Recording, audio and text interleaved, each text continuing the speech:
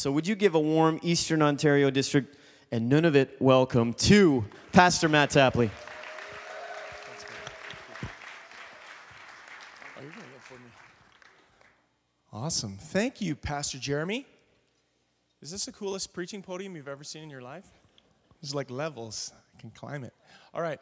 Well, I'm glad to be here, and I always love having the opportunity to speak to leaders and in a leadership context. It's the opportunity to just kind of just really dig in, go deep, and I'm just going to make some assumptions that there are hungry people here who just really want God to speak and really want to be equipped, and so I'm going to assume you have some basic Bible knowledge. Like, oh, dang it. So yeah, turn to the book of Hezekiah, and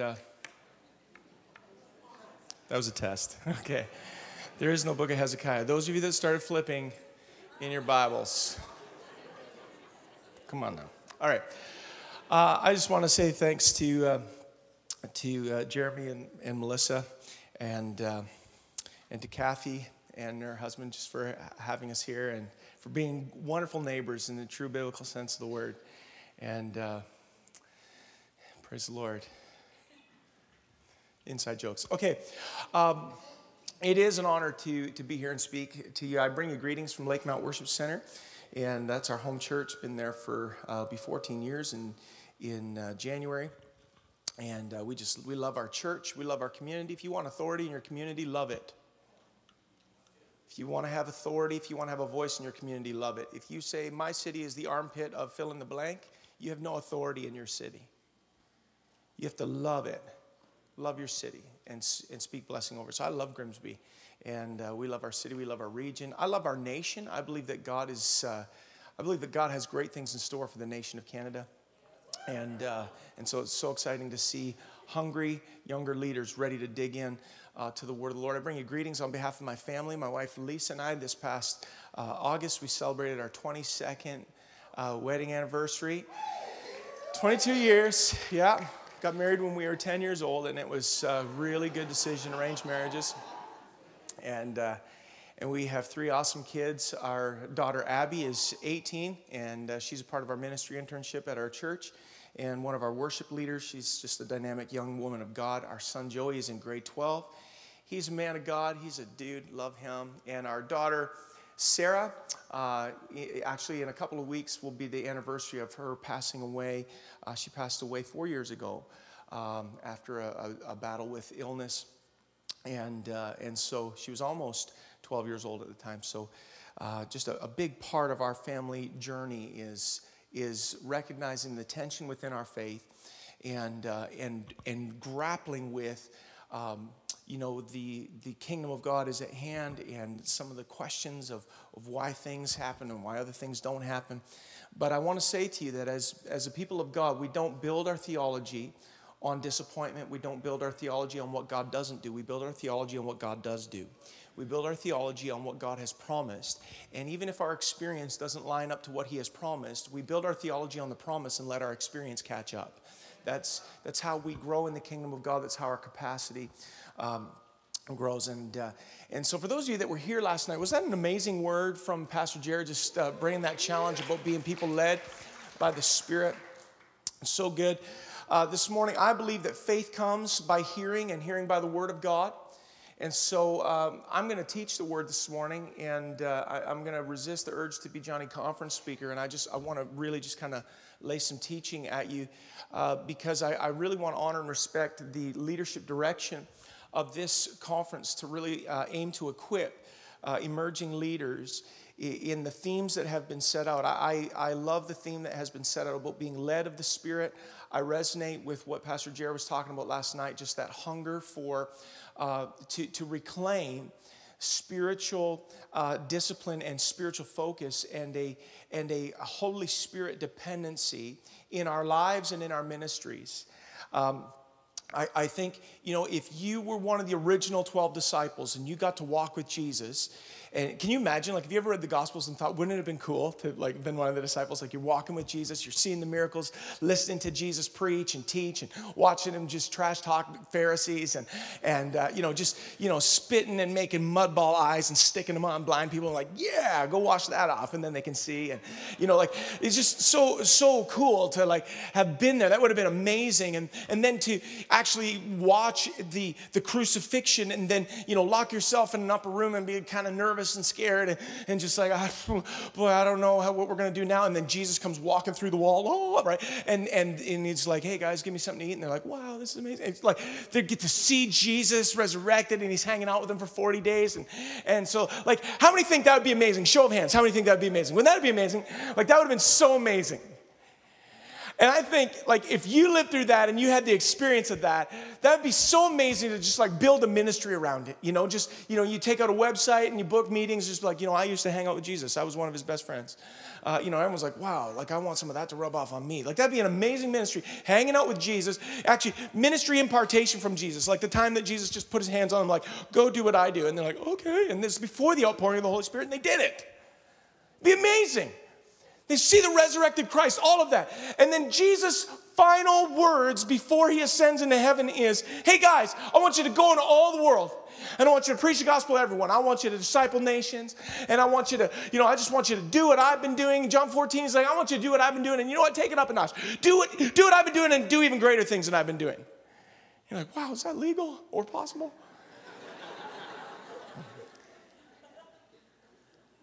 But then he says, but don't go anywhere, and don't leave this city until you have been clothed with power from on high. Until you have been baptized, literally, baptizo in the Greek, pickled in the Holy Spirit. Until you went in one way and came out another way. Yeah, how many know you don't have dill-flavored cucumbers, you have pickles. You go in one way and you come out another. Wait until you've been baptized in the Holy Spirit and power. Now, if those disciples, with that encounter, that experience, that impartation, that level of access to Jesus, those kinds of testimonies, that kind of ministry cachet of being able to say, I was best friends with Jesus, I was on the boat when he stilled the storm. I was there when the fish and the bread were multiplied. That kind of ministry cachet, if Jesus says to them, don't go anywhere till you've been clothed with power from on high. Listen to me. What do we think we're going to do without being clothed with the power of the Holy Spirit? What do we think we're going to do? What do we think we're going to, like, just, wow people with technique? We must be clothed with the power of the Holy Spirit. We have to stop regarding Holy Spirit empowered ministry as fringe theology or even charismatic theology. The Bible's not written to charismatics, and it's not written to cessationists, and it's not written to Calvinists, and it's not written to Arminians. All of that stuff came along later. It's just written to believers. The whole Bible for the whole Christian, for the whole church. And we must be clothed with power. And so I so resonate with the passion that is in this room, and what I believe is the growing passion in this room. What God is actually wanting to impart and then multiply. Like a flame that if we would steward it, if we would take care of it, that this flame could grow. That like Jared was talking about last night, that wind and fire moving together could actually begin to become something that is stoked and white hot. That there could be a rolling, burning fire that we would actually not look to as an experience and how great this conference was, but that this would become the beginning and a tipping point of a lifestyle of burning white hot for Jesus. What would it look like? I'll put it to you this way. If we're concerned about the state of the church, here's the state of the church in the book of Acts. There are none. There's no church. There's no Christians anywhere on the planet. There's no Bible colleges. There's no buildings. There's no institutions. There's just 120 people who can hang tough in a prayer meeting for 10 days. Start out with 500, 380 left. 120 people who could just hang with the Holy Spirit and pray. And from 120 people, we're here today. from 120 people who got passionate about the Holy Spirit and they were baptized. They didn't just kind of have a, I think I felt something. Did you feel something? I totally felt something. Like when they hit that one note, I had a goosebump. I had two, so I'm more spiritual. I cried a little bit and I fell over. Woo. No, these guys, they were lit up by the Holy Spirit, and the world was changed. The testimony of unbelievers was that these guys were turning the world upside down. That kind of passion with 120 solid, just 120. Not 120 passionate believers, and then there's believers elsewhere. Just 120 people, and the world was changed. Listen, we don't have to get whittled down to 120 globally in order to prove this theory. What I'm saying is, where we're starting right now needs to be the same starting point as we lock ourselves away, wait on God, and let the Holy Spirit come. And then watch what God will do with a burning hot people that are just lit on fire by the Holy Spirit. And so this morning I want to honor our theme, and we're talking about being led under, and the theme this morning is about being led, yes, by the Holy Spirit, but then also being led by actual human beings other than Jesus from heaven. In 1 Corinthians, the Apostle Paul begins his message to the Corinthian church, and he starts out with correction, no warm-ups, like, hey, everybody, how you doing? Now, what the heck is going on? Like, he's into it, and he says, what's going on? Like, I hear these reports that some of you are like, I follow Paul, and some of you are like, I follow Apollos, and I follow Barnabas, and I follow Cephas. And Paul is just kind of like, is Christ divided? Give your heads a shake. We follow Jesus. And everyone's like, amen. That's what I was saying, Paul. Amen.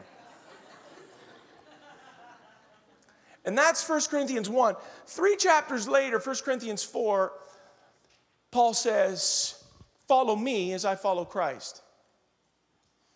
And you're like, hold on, weren't you the guy who said, is Christ divided? Weren't you the guy who said, we should stop worrying about following some people and just get serious about following Jesus? And now you're saying, follow me as I follow Christ? Yeah, what Paul was saying was, listen, we can't become ingrained into a cult of personality, but we need to recognize that as we follow others, we're following Christ. And listen, if your followership of Jesus Christ doesn't involve another human being, you're not as good a follower as you think you are.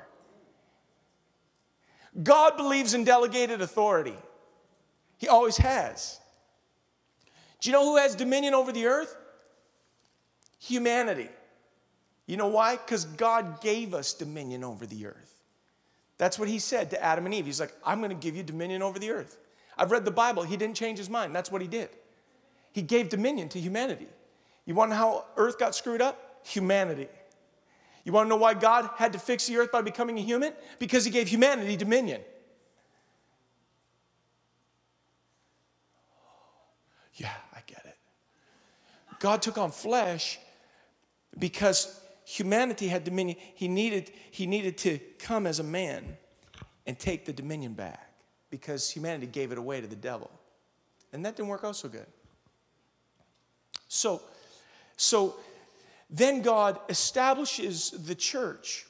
And then he says that in the church, Ephesians 4:11, he says in the church, God has given apostles, prophets, pastors, evangelists, and teachers. He's given these 5 gifts, 5-fold ministry. Now, if you think that for some reason God started with some of those gifts and then he whittled a few off and now he's just got a couple left over, I disagree with you. I don't think that Jesus is coming back for anything less than he left. So I believe in 5-fold ministry. I believe that there are apostles, prophets, pastors, evangelists, and teachers. That doesn't mean I believe that the scripture is still being written today by people who call themselves apostles. And I don't think that we need to get into a contest of who thinks they're the most spiritual. The Bible says we should eagerly desire spiritual gifts, but not spiritual office. You don't seek an office. You seek spiritual gifts. I believe in the gifts of the Holy Spirit. I believe in the gifts of Christ. The gifts of the Holy Spirit, prophecy, words of knowledge, healing, miracles, all of that. And the gifts of Christ, apostles, prophets, pastors, evangelists, and teachers. God believes in delegated authority. So when the Apostle Paul says, follow me as I follow Christ, there is something about your followership of Christ that is connected to an anointed leader that is over you in the Lord. And doesn't that feel good in North America to think someone's over you? Don't we love that? I love how we're not so ruggedly independent in Canada. We just love to submit. No, we have some issues with this. We just do. Our culture is primarily two things, in my opinion. Our culture is narcissistic and ADD. How many agree with me? Do you know what I mean? Narcissistic, like very into ourselves. Just go through an Instagram feed and see how many pictures are of the person who has the Instagram account. This is me, and this is me. And this is me again. And this is me. My favorite is when it's the same picture over and over again, right? Someone looks like the straw just fell out of their mouth while they're drinking a milkshake. Oh, hi. This is me at Initiate. And this is me at lunch. And this is me near a bonfire when smoke is getting in my eyes.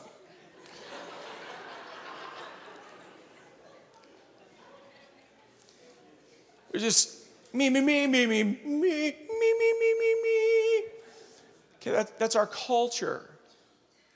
We're narcissistic. Look at me. Look what I'm doing. Look, me. We're also ADD. We're just bouncing from thing to thing. It's hard for us to be in one room at one time. We're like, while we're here, we're like, what's going on elsewhere? And so I read this book. Well, I started to read this book. Anyone else like me, you start books and then you're like, I think I get it. That's like 90% of my library. I was just like, I get it. The rest, honestly though, come on. Most books, it's like there's this nugget and then the publisher was like, keep going, make it a bigger book. And it feels like it. You're like, by chapter 5, you're like, you already said this. Anyway, I read this book.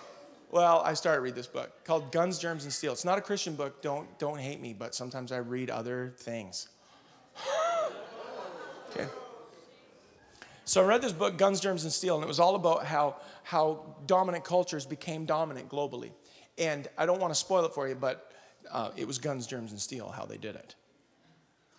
Guns, germs, and steel. And the premise, the germs part of it, so obviously, you can dominate. If you have guns and everyone else has bows and arrows, you win, right? If everyone else is throwing rocks and you have steel, it's like, wow, you can't hurt me. I have a steel armor. I've got a suit of armor. Which, probably seemed like a good idea until you fell into a bonfire. Then you're like, wow, I wish I wasn't wearing this suit of armor. Right? I can't believe how hard you're laughing. That is really disgusting. I was like, hey, that's amazing. Could you imagine? You'd be cooked alive in there. Anyway. The other part is germs. You all need help.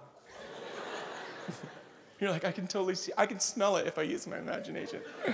Okay. You're still laughing.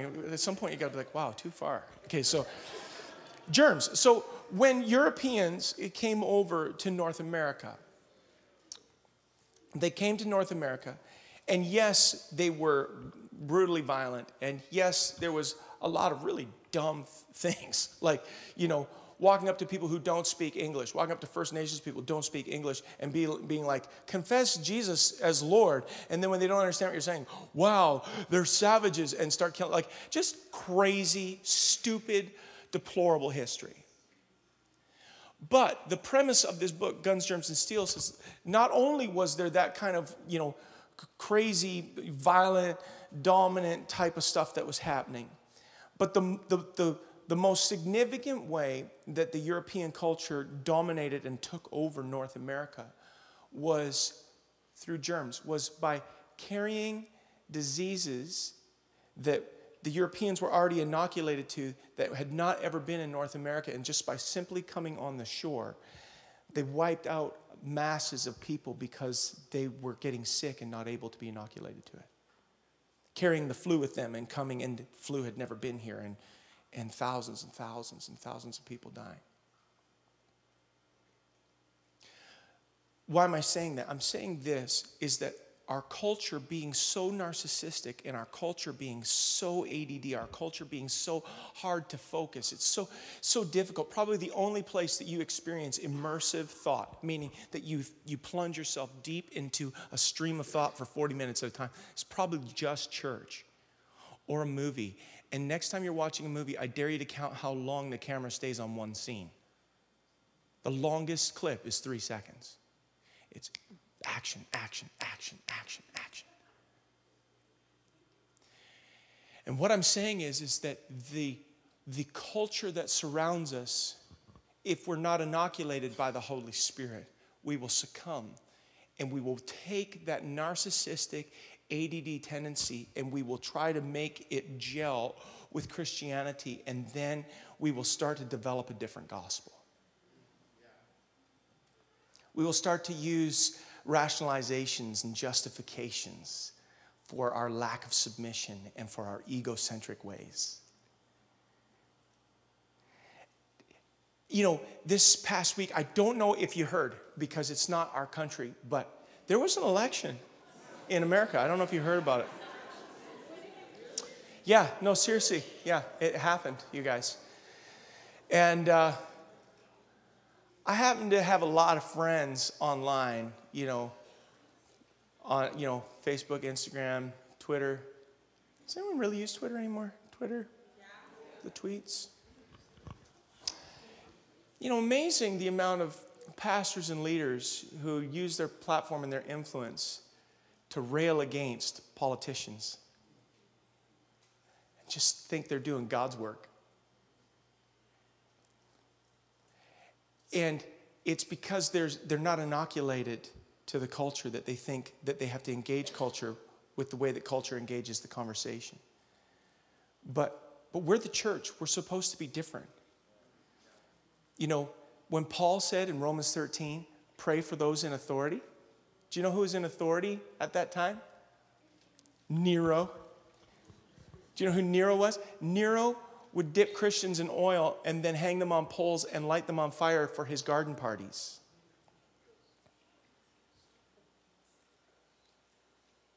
Nero married one of his male slaves.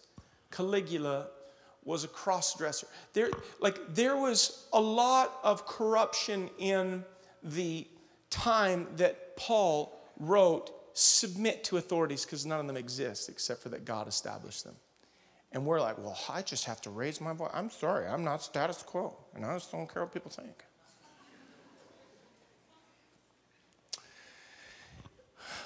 There's a huge difference between the fear of man and having favor with man. And Jesus grew in favor with God and man. You need to know how to grow in favor with God and people. You do. Now, I want to get to what I want to teach on here. So I want to address. Sorry, could you hear that? That was me looking for the sound. I want to address entitlement versus servanthood. Because if we're going to be led under anybody, we need to know how to serve. Jesus' disciples would often get into arguments. Probably the funniest timing of one of the arguments is literally like on the way to the Last Supper. And Jesus is talking to the disciples saying, guys, one of you is going to betray me, and I'm going to be crucified, and I really appreciate your prayer. And the disciples literally turn to each other like, I don't know what he means. And then the Bible says an argument breaks out as to which one of them was the greatest. Jesus is like, I'm going to die in a few hours. Could you pray? And they're like, I don't know what he means, but I am the best disciple he has. And I'm sure I'm his favorite. And Jesus never reprimanded his disciples for wanting to be great. He just steered it for them. He said, if you want to be great, you got to learn to be the servant of all. You got to learn to serve if you want to be great. And the greatest challenge to being led under somebody is not the somebody that you're led under. The greatest challenge to being led under somebody is you. Not you, the person next to you. Now, the challenge, the greatest challenge that you're going to face in being led under is yourself. How long do I have? When am I done? 10:30? Okay, I'm going to speed up. All right, let me just start firing stuff at you. Genuine humility is a challenge for a lot of leader types because it takes a certain level of confidence to lead people. And yet, listen, Jesus led without a need for approval. You ever notice that? Like Jesus would teach the crowd, and the disciples would be there, and they'd be like, amen, amen, praise God. Bless you guys, thanks for coming. And then they'd turn to Jesus, and they'd be like, what did you mean? I didn't understand anything you just said. You ever notice that? Like Jesus would preach, and they'd be like, we have no idea what you just meant. Why do you teach like that? Why do you tell those stories that are like riddles? Because Jesus didn't teach to give the answers. He taught to get you to ask the right questions. He taught to get you to start wrestling with it. You know, most people woke up this morning thinking about Donald Trump being president. Most people woke up thinking about the Leafs game tonight and how they're going to win. Most people woke up, hey, don't laugh. It's our year. Stand and watch. Okay. The point is, most people have petty little things running through their mind. Most people don't wake up thinking, what happens after I die? Most people don't think, how could I maximize my life? They're not asking the right questions. So Jesus would teach in parables to get people to go away and scratch their head. And you're like, what's going on? Jesus didn't teach with a need for approval. The only leader without a Messiah complex was actually the Messiah. Okay, so let's look at entitlement. Entitlement, write this down. Entitlement is an attitude rooted in the belief that your ideas and your gifts are underappreciated. Entitlement is an attitude rooted in the belief that your ideas and your gifts are underappreciated. And generally, entitlement is fueled by a need for affirmation and often the response of the crowd.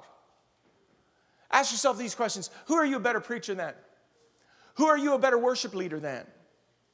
Who are you a better youth pastor, a better kids pastor than? Now, let's be honest, nobody really asks themselves that question. That's the really cocky people that think like that. Usually people think more like this. How come he gets all the opportunities and I don't?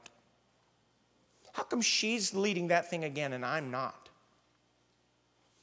Or you put an asterisk next to someone else's success and you say, well, I guess they're doing pretty good if you're into that kind of thing. Well, they're doing not bad for a heretic. A heretic, it means that you're teaching things that aren't true to God's word. Well, I could have big crowds too if I had their last name, or if I was in that city, or if I had their budget, or if some famous people would retweet me. When there's an attitude of entitlement, basically, everyone else's success is easier and all of your challenges are bigger. When you have an attitude of entitlement. Oh, it's easy for them because of where they are and the budget they have and who they're related to. That's easy for them. But it's tougher for me. I mean, it's hard. I mean, I've had some challenges. It's a seedbed of entitlement. If left unchecked, entitlement can corrupt anointed leaders. It can derail ministries. So I want to contrast two Bible characters for you. I'm going to try to do this as fast as I can. I want to contrast two Bible characters for you who were in support roles, because I'm making the assumption everybody here is in a support role. Like, you might have a primary leadership gift, but you're in a secondary role. That means that you are supporting someone else's vision. That means that you are serving someone else's vision. You are in submission. That means you are submitted. You are submission under someone else's mission. Okay? So you are in a support role.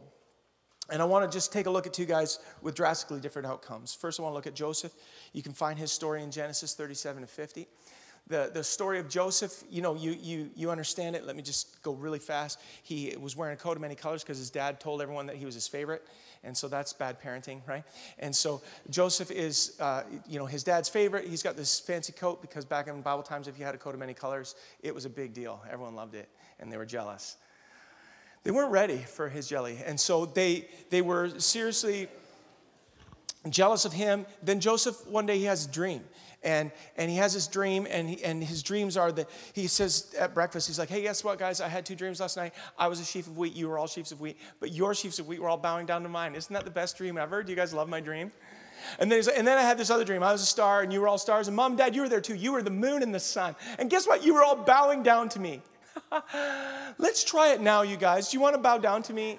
And so his brothers hated him even more. Okay? They hated him. Okay? So they come up with this plan. They're like, let's kill him. Like, we read the Bible and we just kind of like, oh, it was Bible times. If this was happening in your youth group, like family and children's services are involved. Okay? So they're like, let's kill him. And then they're like, hey, buddy, want to come out and do some shepherding with us? And he's like, yeah, guys, thanks. Can I wear my coat? And so he wears his coat and gets out there, and they take his coat off of him, and they're about to beat him to death. And then one of them has a bright idea. Wait a second. Let's not kill him. We could make a few bucks and split it if we sold him as a slave. We could just fake his death. So they're like, you are a genius. And so they throw him into a pit. They take off his coat of many colors. They kill a lamb. They dip his coat into blood. And then they sell him to some slave traders and take the coat home to dad. And they're like, oh, look, he's dead. And, they didn't have DNA testing back then. Or it would have been like, what? That's lamb's blood, right? So anyway, would have been so much easier to stage crimes back then. You ever thought that? Have you ever thought how much easier it would have been to rob a bank like 30 years ago, 40, before there was closer? Is it just me? I should stop thinking that. I need to pray more. I watch movies sometimes. I'm just like, I could just walk in there and take money and walk out. That's wrong, though. I just think it.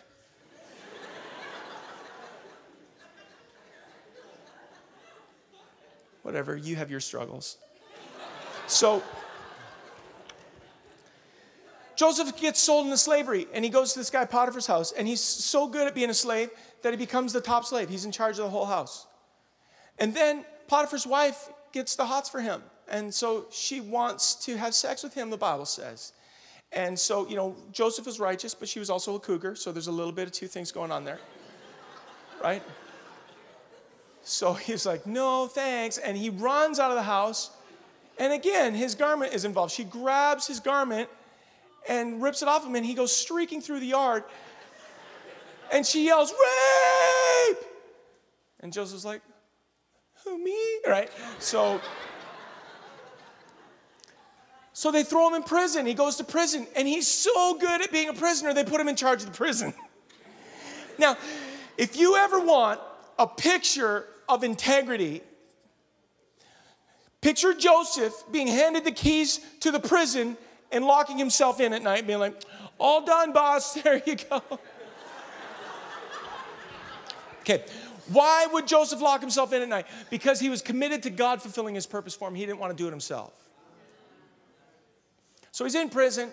Cupbearer and the baker come down. They get kicked out of their jobs working for the Pharaoh, and they both have dreams. And so Joseph's good at interpreting dreams, so he's like, at least he thought he was, right? I had a dream 15 years ago. It hasn't come true yet. But anyway, so he's hearing their dreams.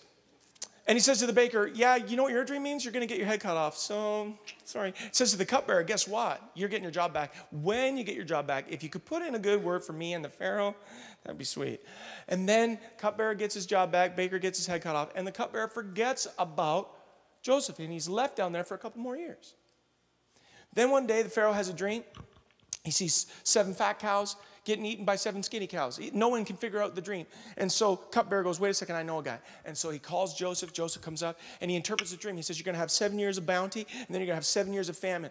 And what you should do is during the 7 years of bounty, you should get barns, and you should just stow everything away. And that way, when the 7 years of famine come, you won't be consumed by the famine. You'll be able to sustain yourself in the whole known world. And the Pharaoh's like, that is a great plan, and you know who should do it? You should. And now Joseph goes from being a prisoner to prime minister in like 0.2 seconds. Now I want you to observe, okay, Joseph had a better idea than his leader. His leader didn't even know what was going on. His leader's like, I got a dream, but I can't even figure it out. I don't know what to do. And if you're in a support role, sometimes you'll work with somebody and be like, you seem like you don't know what to do. God's testing you. God's preparing you for authority with authority. So how did Joseph serve? He just interpreted and offered a suggestion. And then he was promoted for it because there was an excellent spirit in Joseph. Joseph had a dream from God. He had a promise from God. But I want to say to you that the process and the promise never look the same.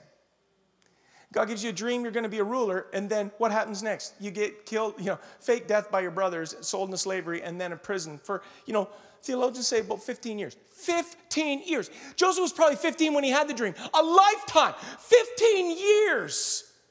15 years of just hanging on to a dream.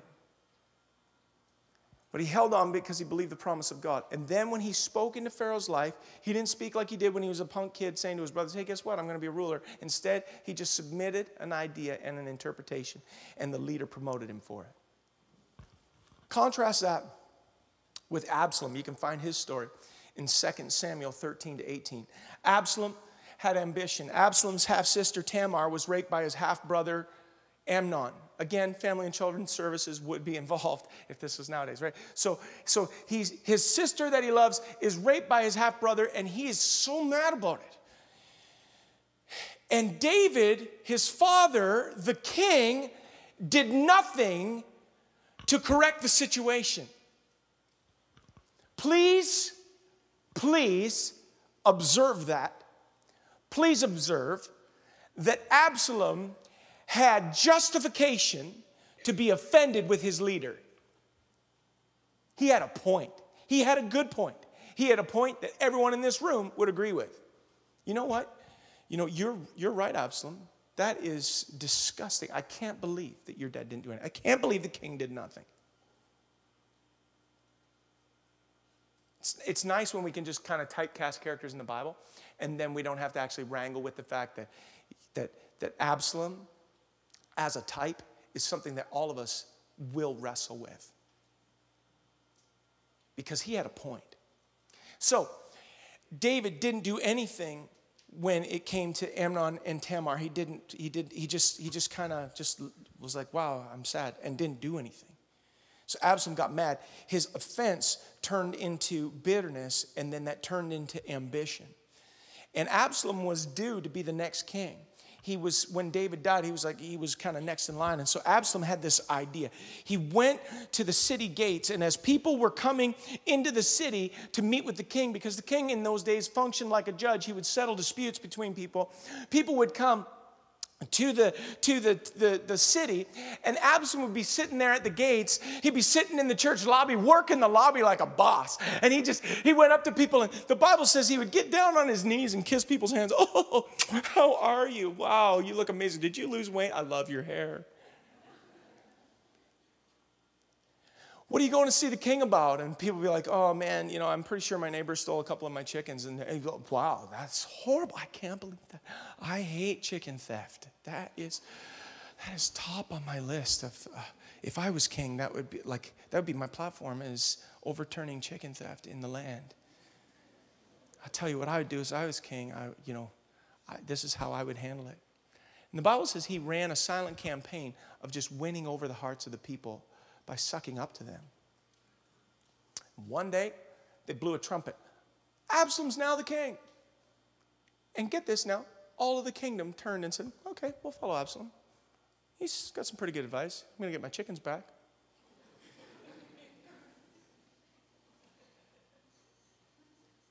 And Absalom tried to seize upon power because he had better ideas than his boss. But what happened to Absalom? Well, David's men were fleeing for their lives and then saw that Absalom's men were coming to pursue them. And as Absalom was riding his horse, the Bible says that Absalom, apparently again, Bible times, was so handsome that his hair weighed like 8 pounds. Now, I guess having a great big bouffant was really big in the Bible in terms of like handsomeness. Like they would cut his hair every year and weigh it. Like, wow, you are so handsome, your hair weighs a ton. So before he got his big boof chopped, he's riding a horse and his hair gets stuck in a tree. Read the Bible, it's a fantastic book. And he's dangling, so he's, right? And his hair gets stuck in the tree and the horse keeps going and he's dangling there by his hair. And so someone runs and tells Joab, the military leader for David, runs and says to him, hey, Absalom's hanging from a tree. And Joab's like, well, what'd you do about it? He's like, nothing. So Joab's like, where? And he runs and he finds Absalom hanging from a tree and he stabs him to death. Yeah. So the point is this. Joseph had better ideas than his boss, and he got promoted for it. Absalom had better ideas than his boss, and he got killed for it. What's the difference? What's the difference between Joseph and Absalom? Adversity versus privilege, and struggle versus entitlement. Absalom felt entitled to the throne because he was the heir apparent. Like the prodigal son who wished his father was dead, wanted to have his inheritance before his father died. He just wanted to seize it. He demanded the seat of authority without any respect for the one who currently occupied that seat. Let me tell you something. You are going to reap the kind of follower that you are. You're sowing seed right now. The way that you follow, that's how people will follow you. I feel bad for all these pastors and leaders who are trashing on any political leader in the world. I don't care. You trash on leaders, guess what you're going to reap? No, not me because people love me. No, you're telling them how to handle authority. You're teaching. You're modeling how to handle authority. Well, it's dear to my heart. It's because this matters to me. No, you have a rotten attitude, and I just said it. You have a rotten attitude, and you need to get it right. How can you say that? Because you're a Christian. If you're a Christian, your options are limited. You don't get to trash on leaders. What if they're a bad leader? Read the Bible. Lots of bad leaders. You know Daniel? Everyone wants to be a Daniel. Daniel was kidnapped. His entire destiny was under kidnap. When Daniel grew up, he wanted to serve the king of Israel. You know who he served? 5 different kings of Babylon. So take a load off Fanny. Joseph started out demanding respect solely on the basis of his dream. He started out saying, hey, respect me. I've got a dream from God. Respect me. I've got an anointing. I've got gifts from God. Listen, you don't get authority. You don't get opportunity. You don't get respect and honor on the basis of your potential or on the basis of your anointing or on the basis of your gifts. You don't. You get authority, opportunity, respect, and honor from consistency and character and experience. So you want people to respect you because you're anointed? I got an anointing. I got a dream from God. You ever seen somebody who just can't catch a break? Like, oh man, I'm so anointed. They're so gifted, and they just can't stay at church long. They just, everywhere they go, they're like, oh, I thought this was going to be different, but this pastor's a loser too. You know what the problem is? The mirror. Take a look in the mirror. That's not God. That's not people in your way. That's God in your way. God opposes the proud, but gives grace to the humble. God opposes the proud. Why does God oppose the proud? Because pride goes before a fall. If you are proud and you ascend to a height of leadership, when you fall, you're going to take a lot of people with you. So what does God do? He sends you into adversity and struggle. Why? So that you can be tested and come through it. James chapter 1, 2-4. Consider it pure joy, my brothers and sisters, whenever you face trials of many kinds, because you know that the testing of your faith develops perseverance. Perseverance must finish its work so that you may be mature and complete, not lacking anything. Listen, raise your hand. How many want to be mature and complete, not lacking anything? Do you know what you just said you want? Trials of many kinds. You're like, oh, can I take it back? No, you can't. The testing of your faith is going to make you persevere. Do you know the people that make it into heaven and get white robes are called overcomers? And it's not an honorary title. It's not a participation ribbon like, going to public school in Ontario.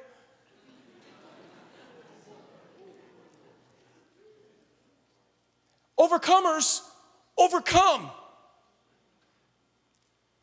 More than conquerors, more than conquered some stuff. It's not a title. It means you actually did it. You don't claim promises. It's so popular to claim promises. You cannot claim you don't claim promised lands. Have you read the book of Joshua? You don't claim promised lands. Joshua walks into promised land. He's like, hey, everyone, got a promise from God. I don't know if you knew, but God told us we could have your land. So if you wouldn't mind leaving, but just leave the stuff. Leave your cars, leave the houses. This is our land. And everyone's like, oh, seriously? God gave this to you? Take it. See you. No, it doesn't happen that way. Read the book of Joshua. You want a promised land? You don't claim promises. You fight for promises. Joseph gets a promise when he's 15, you're going to be a ruler. Well, he interpreted it that way. Either that or you're going to grow up and be a sheaf of wheat. I think he had good interpretation. So, okay, I'm going to be a ruler. All right, Joseph, you're going to be a ruler. And then what happens? He's tested. The process doesn't look like the promise. He's sold into slavery. Then he's kicked out of he's falsely accused of rape. And then he goes to jail. And then he's forgotten. If you were Joseph's friend, I'd say right around year 12, you'd be like, buddy, you didn't hear from God. You're interpreting it wrong. You got delusions of grandeur, man. How are you going to rule anything? Where'd you go to school, Joseph? Prison? What's your work experience? Slavery? Dude, come on, that wasn't God, that was pizza. You did not have a dream from heaven. But he held on to the dream. Consider pure joy when you're tested. Why? Because it's developing character in you. The difference between Absalom and Joseph was testing, was adversity, was being willing to endure the test of being misunderstood by leaders, being misunderstood by your older brothers. Joseph pressed into the dream of God even when his brothers hated him, even when he was falsely accused of rape. He had every reason to hate leaders. Leaders suck. He could have just, done a Twitter campaign and, not my president. He could have just whatever he wanted to do. But instead, he kept his heart right. Not my pastor. Not my leader. He kept his heart right. And God promoted him, and you couldn't see it coming. You could not see it coming. The morning that Joseph woke up in prison and the night that he went to bed in the palace, you could not see it coming. God's got your number. He knows where you are. And if you actually believe that he's watching the seed of your life, then listen, sow good seed. Be a good follower. Submit. Submit. Your complete maturity does not come through more anointing, more gifts, more talents, more success, or more opportunity. Your maturity comes through the testing of your faith and perseverance in adversity. That's where your maturity comes from. That's when you'll be complete. Some of the best training that you're going to get in ministry is doing stuff that you're not gifted or anointed at. Because that is where you have no supernatural advantage. If you only serve where you're anointed, you're not going to grow. Listen, if you're anointed as a worship leader, don't rank your abilities on where you're anointed. You have an advantage. God gave you gifts. And here's a pro tip. God's not impressed with the gift. He gave it to you. When my kids were little, I give them $20 at Christmas and they buy me Christmas presents. I'm not impressed they spent $20 on me. What I am impressed is what they bought, what they think of me. My kids got me nutcrackers every year at Christmas. For some reason, they had this idea. I like nutcrackers. I don't know why. To this day, I don't know why. We have stacks of nutcrackers. We set them up every Christmas. They got this idea in their head. Dad loves these. What? I don't know. Yeah, these are the best. They got me a Thor hammer once. Mario pajamas. I still have all these things. Why? Because that said, I gave them money, and then they said, this is how we see you, Dad. You love what we love. These are your favorite things. And it showed me their heart. God's not impressed with your gifts. He's impressed with how you use them and how you serve. If you only serve where you're anointed, you're ranking yourself on an unfair scale. Change the church sign in February because the pastor asked.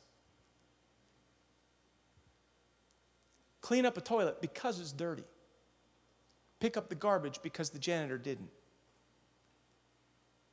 Not to get noticed, but to develop a servant heart. Okay?